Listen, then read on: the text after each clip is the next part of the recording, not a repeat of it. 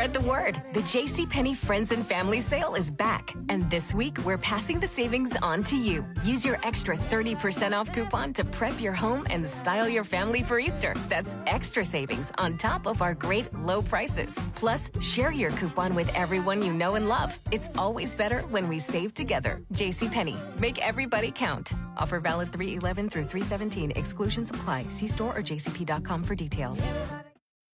Doctor, doctor, I'm screaming doctor, doctor.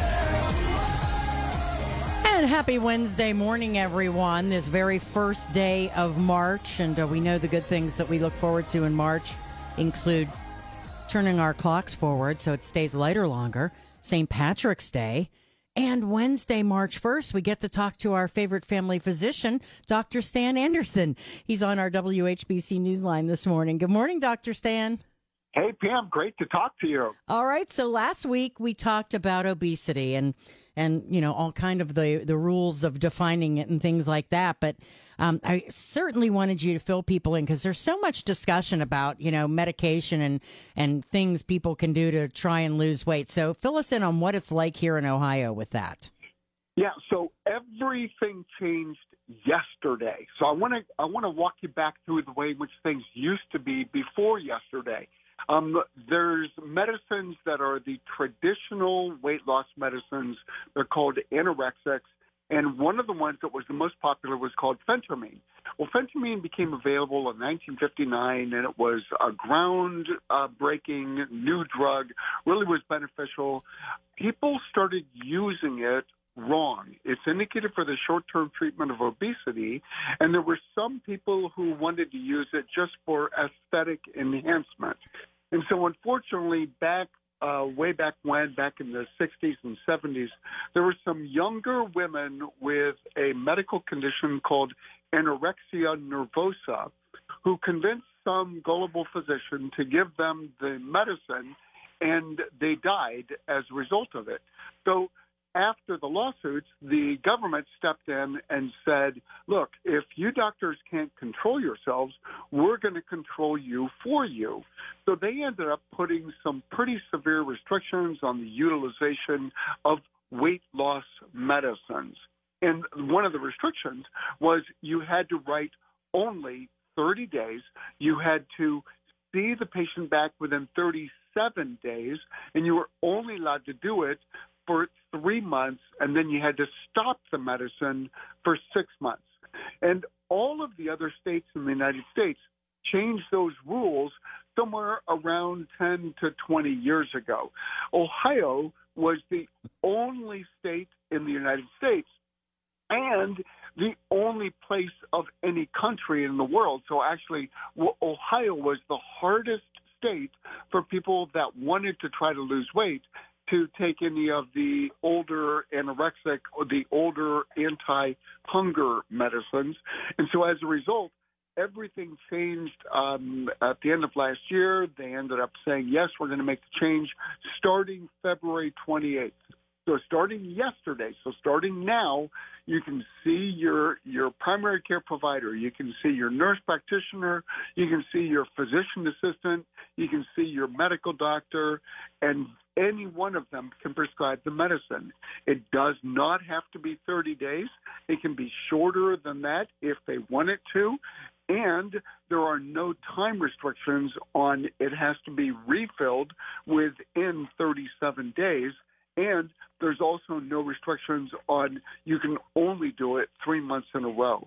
So basically what they've done, they've taken away all of those normal things that were the guidelines from before that was normal for Ohio, and they said, well, we're going to actually make this medicine the same way that you would use any other scheduled medicine. So scheduled simply means that it has a higher likelihood of abuse. And so now it's in the same category of other medicines like that. So it's a step forward. Ohio has finally caught up with the rest of the world, and now we can prescribe the medicine. Up until yesterday, it was easier for me to prescribe morphine than it was for me to prescribe a medicine to help people to lose weight. So this is definitely a better step, and this is a good step in the right direction. And I would imagine for a smoother, journey for folks, if you're going 3 months on and then have to be 6 months off, and that can probably be, make it tougher. Well, the part of it is that our understanding of obesity has changed. Back when the medicine first became available, obesity was looked upon as a lifestyle that people just chose to do that. Now we understand, no. Obesity is a disease, and it needs to be treated like a disease rather than, oh, that's just your weakness or, oh, that's just your lifestyle. So, yes, things have dramatically changed. We now know that people with a diagnosis of obesity need to be treated long term.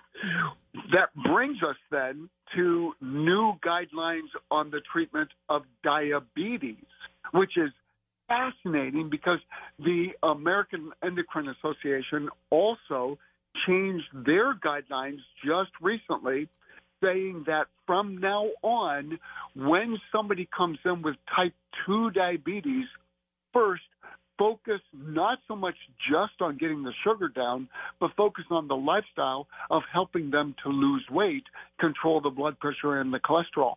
So the other thing is that as we're understanding more and more about the disease of obesity, we know that the complications and the other diseases that are the natural dominoes that come from that, we need to be more aggressive with treating with treating obesity, which is oftentimes the root cause of people who develop the diagnosis of diabetes.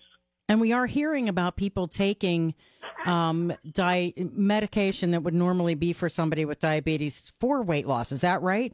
Do I have that right? Yeah, and so all of the new injectables that are now available, they were originally developed as diabetes medicines. And so, the fascinating interplay between the more that we understand about one disease, we learn more about the other disease. So the two go hand in glove, and they really are oftentimes very closely linked.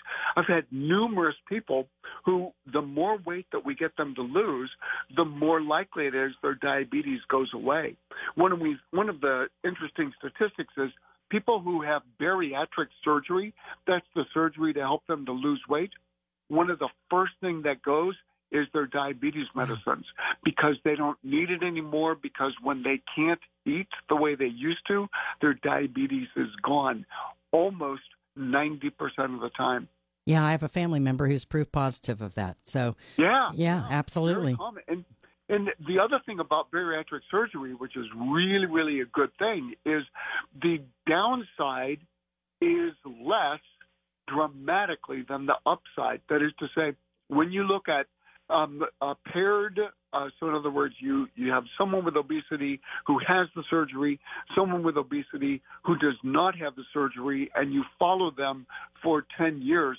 The people that have had the surgery, they live longer, they live better, they have fewer complications than the group that does not have surgery. So it is something that we should be more aggressive with helping people with making that choice.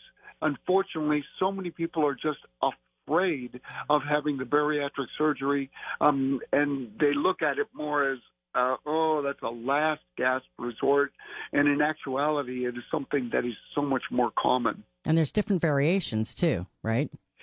Yeah, so it used to be that we did what's called the old Roux-en-Y, which is you ended up basically taking the small intestine and you hooked it up to the stomach, and you basically bypassed most of the absorption that goes along in the small intestine. Now and then there was the loop that goes around the front to the top of the stomach so food couldn't get in easily. Now the most common surgery that we do is basically the gastric sleeve. So we shrink the size of the stomach. For most people with a diagnosis of obesity, the stomach is the size of a football, and what they do is they make it the size of a roll of toilet paper, the inside roll. And by doing that, it dramatically helps people with not being as hungry, with feeling fuller quicker, and their life is just so much better. Yeah, pretty amazing. So many things to talk about on the weight loss front, that's for sure. And a lot of people, especially in light of how many of folks are obese, which we talked about last week. But we're out of time for this week, Dr. Stan. A lot of great information. I appreciate it. And we'll chat with you again next Wednesday. Hey, thanks, Pam. I look forward to it.